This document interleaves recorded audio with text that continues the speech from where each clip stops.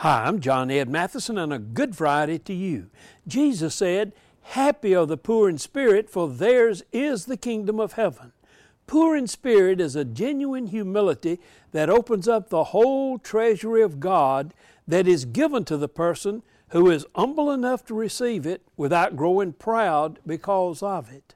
The full measure of God's blessings to you is how much that is safe for Him to give you. If you don't get a blessing, it's because it's not safe for you to have one.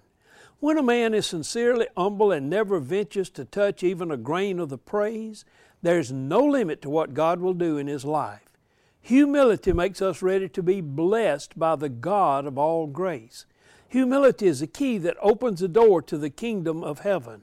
You are blessed and happy when you're poor in spirit, and your reward is the kingdom of heaven. It's your choice.